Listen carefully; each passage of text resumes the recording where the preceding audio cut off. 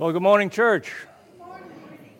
I'm Bob Walderman, in case you don't know that, and I'm a retired pastor. I'm retired from pastoring, but not from ministry. And I am very happy to be here to fill in for Pastor Caleb, as he and the family are out on vacation. And we keep praying for them, that they would have a great time and they would return refreshed in spirit. Before I begin, let's open in prayer. Our gracious Lord and eternal Father, how we praise you. We thank you, Lord, for the love that you have lavished upon us through Jesus Christ, our blessed Savior. We thank you for his great work of redemption on our behalf, sinners that we are, but beloved in Christ. And we praise you and we thank you for such grace to us. And now, Lord, we pray that by the might of your Spirit, that you would move in everyone's heart, give us ears to hear, drive distractions from us, Lord, and encourage us. And, Lord, we'll certainly thank you for this all. And I pray this in Christ's name. Amen. If you turn your Bibles to Philippians chapter 4, verses 10 through 13.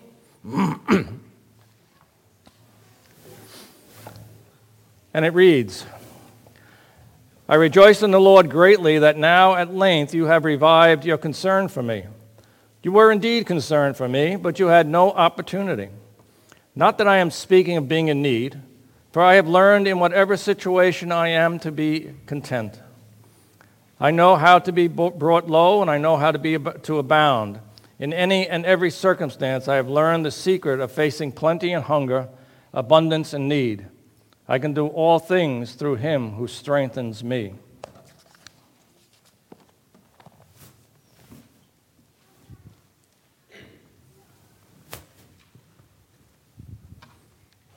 I thought that was going to be the shortest sermon you ever heard, right?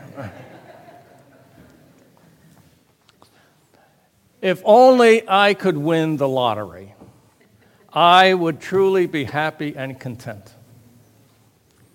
Did you ever think that? Now, I'm not advocating you all run out and play the lottery, all right? But did you ever think that? I've thought that, all right? If only I could win $500 million, I would be content. Well, let's be careful what we wish for. Consider these winners. Jack Whitaker said, I wish that we had torn the ticket up. He was already a millionaire when he won a $315 million lottery in West Virginia in 2002. The then 55-year-old West Virginian construction company president claimed he went broke about 4 years later and lost a daughter and a granddaughter to drug overdoses, which he blamed on the curse of the Powerball win. According to ABC News, my granddaughter is dead because of the money. Abraham Shakespeare always told his brother, I'd have been better off broke. In 2009, he won $30 million at a lotto jackpot, and after much arguing, was murdered by his recent girlfriend. Evelyn Adams of New Jersey hit the jackpot in 85 and 86, begging $5.4 million. Fast forward 20 years, though, and she is living in a trailer completely broke. Billy Bob Harrell won $31 million on the Texas lottery and first thought his problems were over. He quit his job and gave much of his fortune to help the needy. Eventually, he became more and more hassled by people demanding money from him, having to change his phone number a number of times. The pressure of this combined with separating from his wife was too much for him, and he was found dead by his son with a self-inflicted head wound just 2 years after his winning. In fact, National Endowment for Financial Education found that, quote, about 70% of people who suddenly receive a windfall of cash will lose it within a few years. Bankruptcy, divorce, addictions, suicide, and murder are also the results of winning the lottery. And on the other hand, there are losers. In 2008, we experienced the subprime mortgage crisis with the S&P stock dropping 57%. In 2000, we had the dot-com bubble where NASDAQ dropped 77%. And the worst crash in history, the 1929 stock market crash where the Dow dropped 89%. The Journal of the American Medical Association recently published research saying a big financial loss may shorten your life, a new study suggests. Middle-aged Americans who experienced a sudden, large economic blow were more likely to die during the following years than those who didn't. The heightened danger of death after a devastating loss, which researchers called wealth shock, crossed socioeconomic lines affecting people no matter how much money they had to start. So whether you win millions or lose them, both can be devastating. And perhaps that's why we need to pray the wisdom found in Proverbs 30, 8 and 9. Give me neither poverty nor riches. Feed me with the food that is needful for me, lest I be full and deny you and say, who is the Lord? Or lest I be poor and steal and profane the name of my God. Socrates once said, he who is not contented with what he has would not be contented with what he would like to have. These lottery winners prove that truth. Why is that, we ask? Henry Ford put his finger on it, I think, when he said, money doesn't change a person, it only unmasks them. On the other hand, the Apostle Paul declared whether living in plenty or want, he learned contentment.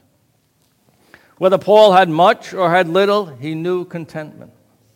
In fact, he wrote this letter, Philippians, while under house arrest, changed to a Roman guard. And according to Acts 28:30, we learn that Paul, even though under house arrest, had to pay his own rent. Obviously, he needed to depend on others, other believers. Paul was writing to the Philippian church, grateful that they had remembered him and they had sent aid. Verse 10, I rejoiced in the Lord greatly that now at length I have received your concern for me. You were indeed concerned for me, but you had no opportunity. The Philippian church had been a very gracious and generous church to Paul from the very beginning. After he left and moved to Thessalonica, we read down in this chapter, verse 16, even in Thessalonica, you sent me help for my needs once and again. Apparently, there was some sort of delay in sending Paul aid, and we're not told what it was. Perhaps they just lost track of him and where he was. Paul simply speaks of them having no opportunity. But now they had renewed their friendship and support. And then in verses 11 and 12 we read, not that I am speaking of being in need, for I have learned in whatever situation I am to be content. I know how to be brought low, and I know how to abound. In any and every circumstance, I have learned the secret of facing plenty and hunger, abundance and need. Let me make 3 points about these verses, followed by 3 roots that feed our contentment. And the first point is this. Paul was content regardless of his circumstances. Contrast those lottery winners and their temporary luxury and losers to the life of Paul. Paul writes in 2 Corinthians 11, 23 to 28, are they servants of Christ? I am out of my mind to talk like this. I am more. I have worked much harder, been in prison more frequently, been flogged more severely. I've been exposed to death again and again. 5 times I received from the Jews the 40 lashes minus 1. 3 times I was beaten with rods. Once I was pelted with stones. 3 times I was shipwrecked. I spent a night and a day in the open sea. I have been constantly on the move. I have been in the danger from the rivers, in danger from bandits, in danger from my fellow Jews, in danger from Gentiles, in danger in the city, in danger in the country, in danger at sea, and in danger from false believers. I have labored and toiled and have often gone without sleep. I have known hunger and thirst and have often gone without food. I have been cold and naked. Because besides everything else, I face daily the pressure of my concern for all the churches. Now that hardly sounds like a relaxing, peaceful, contented life. And yet Paul writes, in spite of his circumstances, he found contentment. And this clearly shows that the Christian contentment is not tied to one's circumstances. Second point is this: Paul didn't just find contentment, he learned contentment. Contentment is not a spiritual gift, but a mark of Christian maturity. As Paul noted, these things must be learned. In the Greek, we translate one word, moeo, as learn the secret. The word means to be initiated in a mystery, having been taught, disciplined by experience. Contentment, therefore, is not just something that falls out of the sky, that drops down. It's not gained with a winning lottery ticket. It is carefully developed through life experience. It's an internal attitude and approach to life in spite of external circumstances. Contentment, or tekos, means self-sufficient within. Now, during Paul's time, the contemporary Stoic philosophy valued the virtue of contentment and faced life with a stiff upper lip, an inner resolve, perhaps captured well in Henley's poem Invictus, with the famous last stanza that reads, "It matters not how strait the gate, how charged with punishments the scroll. I am master of my fate, I am captain of my soul." Or Simon and Garfunkel's song, "I am an island, I touch no one, and no one touches me." That's Stoic philosophy. That was not Paul's secret. How did Paul learn contentment? What was the secret he wrote about? The answer brings us to the third point, and it's in verse 13.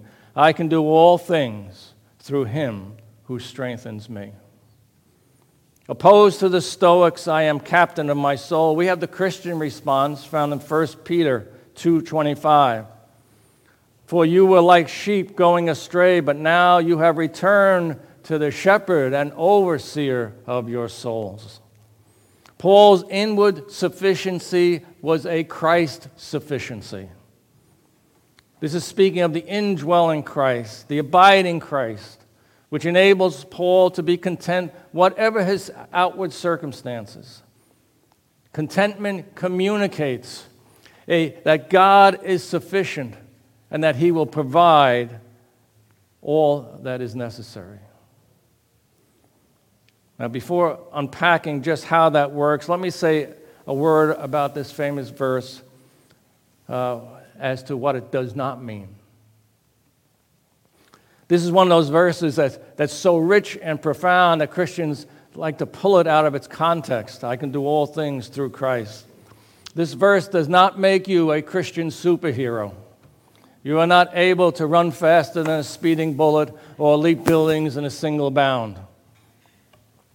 In context, it is Paul's answer for him to be able to both enjoy plenty and endure want. Some translations, such as the NIV, maintain the context by writing it this way: I can do all these things through him who gives me strength. And the words all these, all this, narrows the meaning to be being content in either plenty or hunger, and is contextually accurate. Now, while I can do all things through Christ who strengthens me is absolutely true, if it's the will of God, of course, here in context, Paul is giving us one outstanding example of spiritual strength that he has found in Christ. Whether in plenty or hunger, Paul is content to continue to do the work to which he has been called. And continuing his mission, his calling, is significant to achieving contentment regardless of the circumstances. His mission was to preach Christ, crucified, risen, and coming again. And Paul had been called by Christ himself, and it was revealed to him the unsearchable riches and blessings that were his in Christ. So that in Romans 1:14 and 15, he states, I am obligated both to Greeks and non-Greeks, both to the wise and the foolish.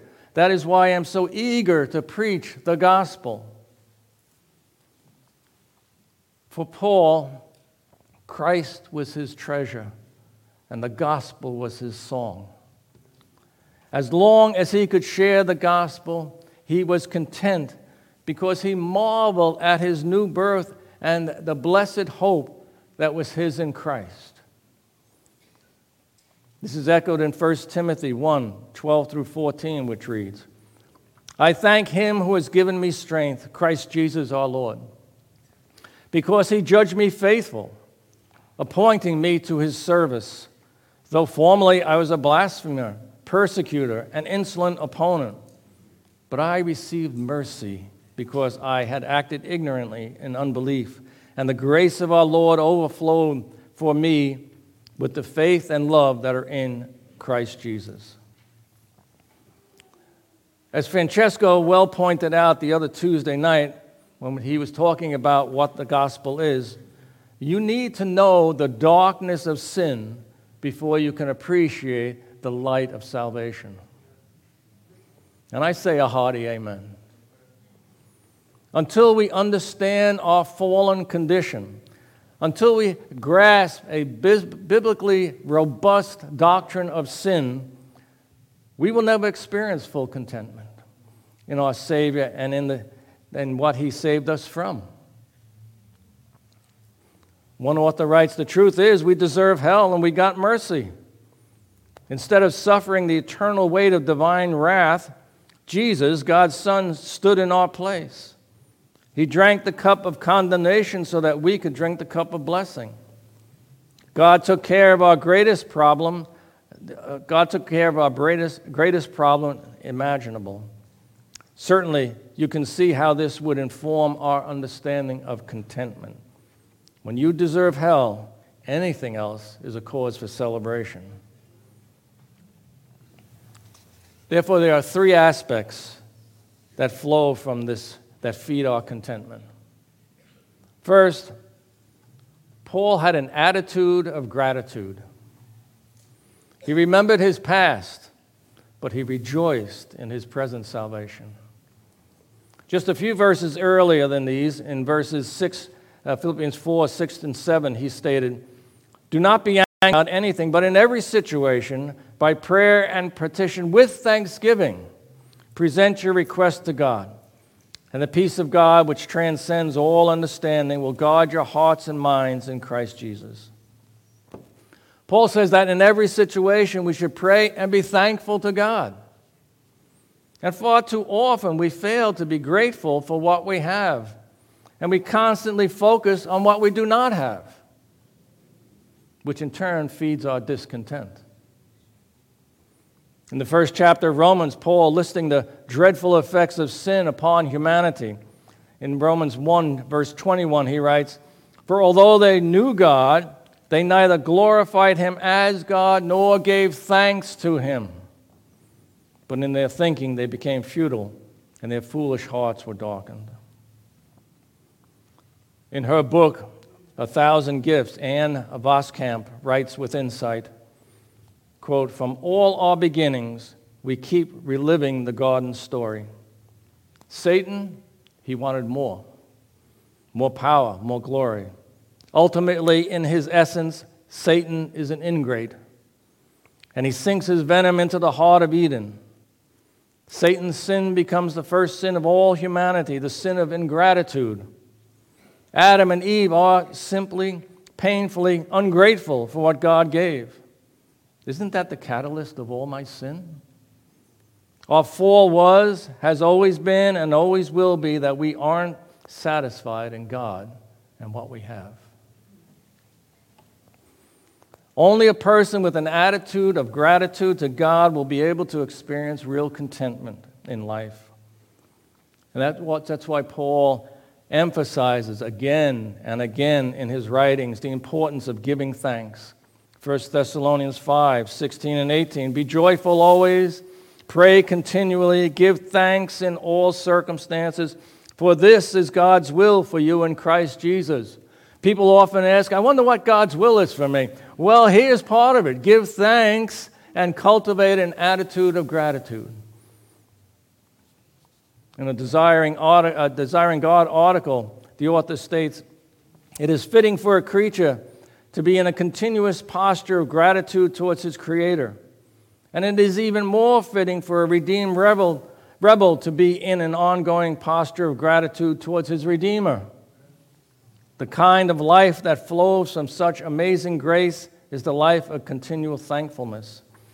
And this is the kind of life with which the born-again Christian is being continually renewed, progressively being made more like Jesus." Second, in addition to having an attitude of gratitude, one must develop a trust of God's sovereignty. We say it so often, but to the degree to which we truly believe in God's sovereignty is the degree to which we will experience true contentment.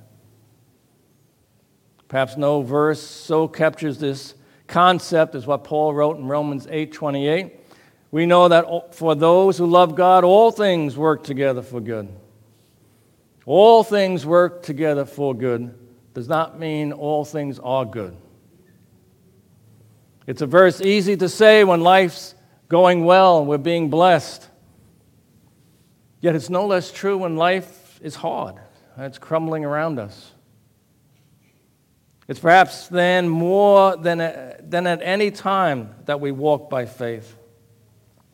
Sometimes, eventually, we may see how God's plan plays out in our lives. A good example is Joseph in the Old Testament. You know him well, I'm sure. You remember this story. He, being the youngest son of Jacob and being less than humble, became an annoyance to his brothers, so they sought to do away with him, eventually selling him. He landed in the land of Egypt. But circumstances shifted, and soon he found himself in prison in a foreign land. And it would have been easy at that point and understandable for Joseph to turn his back on God. And yet Joseph did not give up his faith in God, nor God's sovereign purpose for him, as one author notes. He also believed that all the horrible things that happened to him were orchestrated by a God of good intentions. He even grasped that all he went through was for the benefit of the very people that had wronged him so terribly. Joseph waged war on his bitterness, and his weapon was God's sovereignty. And we know how the story ends. Later on, he rose to second in command in Egypt, and when his brothers finally came before him, he was ultimately able to graciously forgive them. And he said in Genesis 50:19-21, "As for you, you meant evil against me, but God meant it for good, to bring it about that many people should be kept alive as they are today. So do not fear. I will provide for you and your little ones." And thus he comforted them and spoke kindly to them. Sometimes we see God's plan worked out. However, many times in this life, we don't. We don't see how it works out. There are many evils that happen that will only answer to judgment. But that too is good, ultimately showing God's justice. Jesus said in Matthew 18:6-7, "If anyone causes one of these little ones, those who believe in me, to stumble, it would be better for them to have a large millstone hung around their neck and to be drowned in the depths of the sea. Woe to the world because of these things that cause people to stumble. Such things must come, but woe to the person through whom they come." Did you hear those words? Such things must come, but woe to the person through whom they come. Sometimes the only good we can see is the ultimate justice of God. As believers in our sovereign God, we can rest content that He is in control. When we were young children and we went on that scary roller coaster, and it was okay because Dad was sitting next to us and we trusted him. And when that same dad turned around, he took that, remember they used to take that sewing needle and they used to come to you and dig out that splinter out of your finger. You trusted him, though it was painful. And so with God, whether I experienced the wealth or poverty, health or illness, acceptance or rejection, I trust that our loving Heavenly Father has not abandoned me and that he's doing what is right and good through the experience I am experiencing. In that we trust someone bigger is in control, and that gives us contentment. Jesus taught us in Matthew 6, "Therefore I tell you, do not worry about your life and what you will eat or drink, or about your body, what you will wear. Look at the birds of the air. They do not sow or reap or store away in barns, and yet your heavenly Father feeds them. Are you not much more valuable than they? Can any one of you, by worrying, add a single hour to your life? And why do you worry about clothes? See how the flowers of the field grow? They do not labor or spin, yet I tell you, not even Solomon in all his splendor was dressed like one of these. If that is so, how God clothes the grass of the field, which is here today and thrown in the fire tomorrow, will he not much more clothe you, you of little faith? So do not worry, saying, what shall we eat? Or what shall we eat? Or what shall we wear? For the pagans run after such things. And your heavenly Father knows you have need of them. But seek first his kingdom and his righteousness, and all these things will be given to you. Therefore do not worry about tomorrow, for tomorrow will worry about it itself. Each day has enough trouble in it." God is sovereign. No matter what you're going through, he's still in control. In addition to cultivating an attitude of gratitude and a trust in God's sovereignty, there's a third aspect of contentment. It's having hope. Paul speaks about hope in Romans 8, 23-25. Not only so, but we ourselves, who have the first fruits of Spirit, groan inwardly as we wait eagerly for our adoption to sonship, the redemption of our bodies. For in this hope we were saved. But hope that is seen is no hope at all. Who hopes for what they already have? But if we hope for what we do not yet have, we wait patiently for it. All the promises of God are ours in Christ Jesus, though some are still future. So we wait patiently for them, content to know that the word of the Almighty God stands sure. They will be ours. Isaiah 14:24, "The Lord Almighty has sworn, surely as I have planned, so it will be. And as I have purposed, so it will stand." We have the assurances of God himself. As Pastor Caleb preached last week on perseverance, and that God is the God that saves and God guarantees our salvation. Jesus said in John 6:39, "And this is the will of him who sent me, that I shall lose none of all those he has given me, but raise them up on the last day." And such assurance imparts contentment. You know, we worry so much about our retirement in the future, and we work so hard for it. But our retirement in glory is fixed. You don't have to worry about your 401k. Colossians 1:4-5, "We pray for you, because we have heard of your of your faith in Christ Jesus and of the love you have for all God's people. The faith and love that spring from the hope stored up for you in heaven, about which you have already heard in the true message of the gospel." Believer, just reflect upon the promises of God. He has promised us eternal life. No more tears, no more pain, no more loneliness, no more despair. He has promised us a new and resurrected, perfect and immortal body. He has promised us an inheritance with all the saints in glory. He has promised us that we will be co-heirs with Christ in glory. He promised us that we will see Christ face to face. He has promised us that we will be made like him. He has promised us that we will be in the presence of the Blessed Trinity in eternal worship. Such is our hope, which means assurance. awaiting us.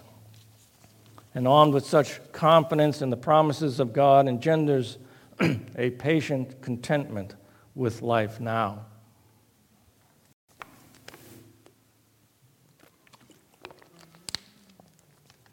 These aspects generate contentment. The contentment that Paul found, which are all rooted in his relationship with Christ, that made contentment a reality. Notice in verse 13, Paul says, or Paul doesn't say, I can do everything if I put my mind to it. He does not say, I can do everything if given half a chance.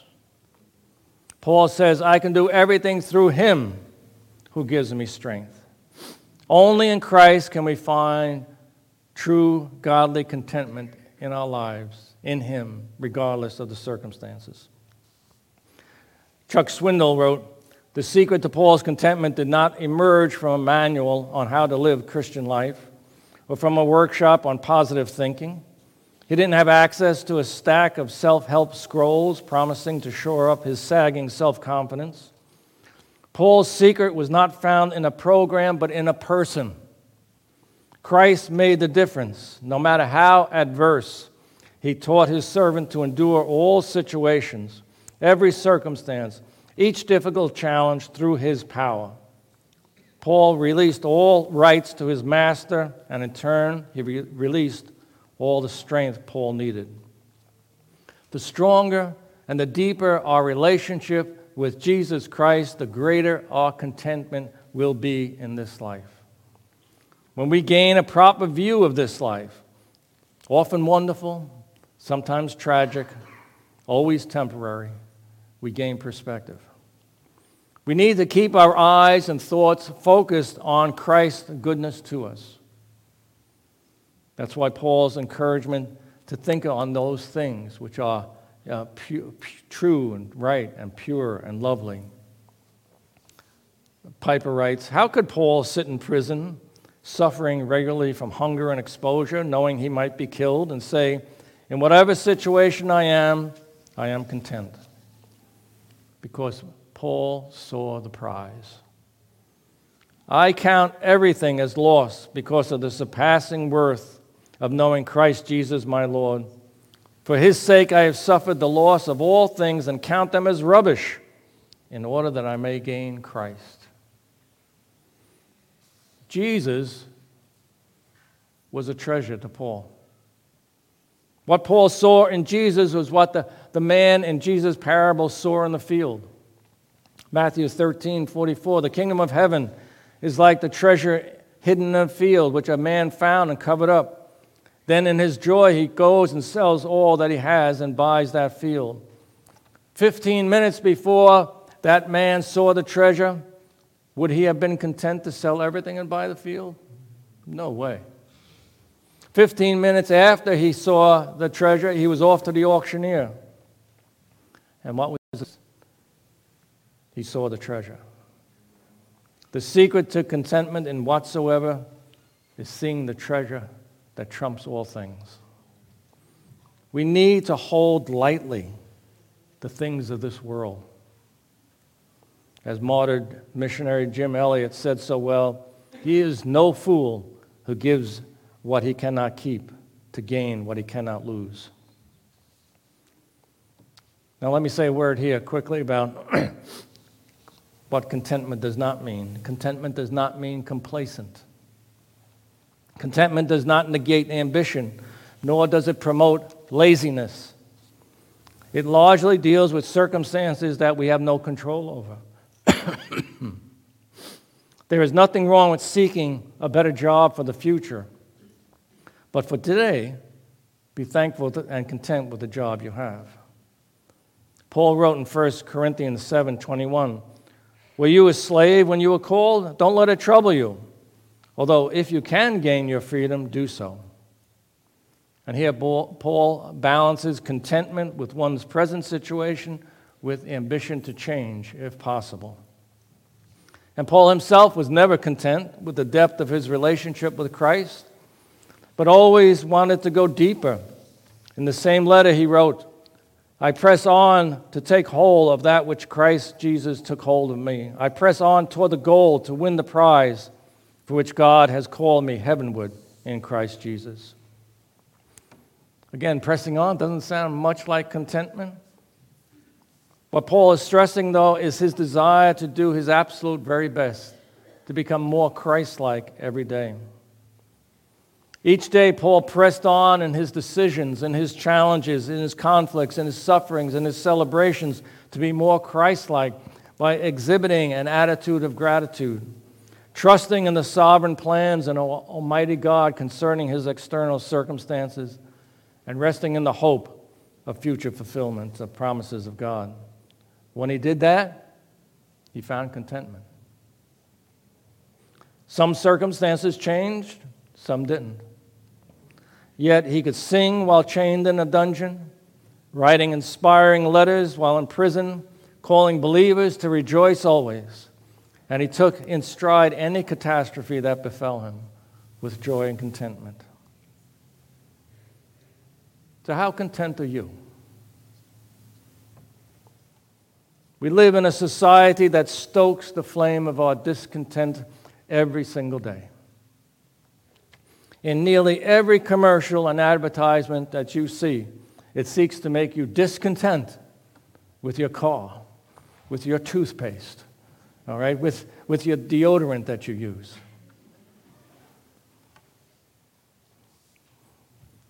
They parade the rich and the famous to tap into our discontent with what God has given us. One way to combat this onslaught of covetousness is to daily remind ourselves of what God has given to us, both spiritually and materially. Last month, September 21st, you may not have known this, was World Gratitude Day. I was reading an article about how businesses would benefit from showing more gratitude to their employees, and everybody who works said, amen. I read this statement. While strategic recognition requires effective planning to be successful, it ties back to the simple premise that showing gratitude towards others builds connection. So I thought, if showing gratitude builds connection with others, certainly it will build connection with God if we are grateful. Many people keep a gratitude journal in which they record the blessings of common grace that comes across their path every day. Are you thankful today? Are you grateful to God for what you have? You know, people thank God that they woke up today. You know, nearly a 250,000 people did not. Be thankful that there's food on the table and clean water from your faucet. Approximately 842 million people suffer from hunger worldwide. 771 lack access to safe water, and every 2 minutes, a child dies from water-related disease. Think about that next time you turn the tap on. Count your blessings. That you have a spouse to kiss. And I'm so happy for my wife. For 53 years, I have found contentment, being blessed by God. Maybe it's that say thanks to God for the pet that you have. Maybe it's the fragrant flowers that wave in the wind. Maybe a beautiful symphony. Maybe the hugs of kids or grandkids. Are you thankful? Many people don't know that. When we take time to reflect on all God's blessings, we begin to feel contentment growing in our souls. Folks, we are the richest of peoples in the world, both spiritually and materially. We are in that tiny top of the triangle in the world, whether we know it or not. And we need to stop looking at what we don't have and perhaps glance backward and say, look at all that I do have. Thanks be to God. And perhaps you should be very grateful for not winning the lottery. For God may be protecting yourself from yourself.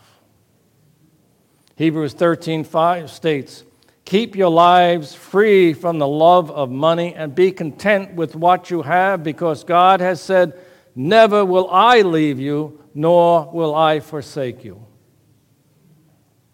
When we set our hearts on something other than God, we are saying God is not enough. Then we echo the words often repeated in Ecclesiastes, this too is meaningless, a chasing after the wind. Randy Alcorn reminds us, it shouldn't take a winning jackpot for all of us to discover that money of any amount won't bring us lasting happiness. Rather, Psalm 107:9 states, God satisfies the longing soul, and the hungry soul he fills with good things. Find your contentment in Christ. Let's pray.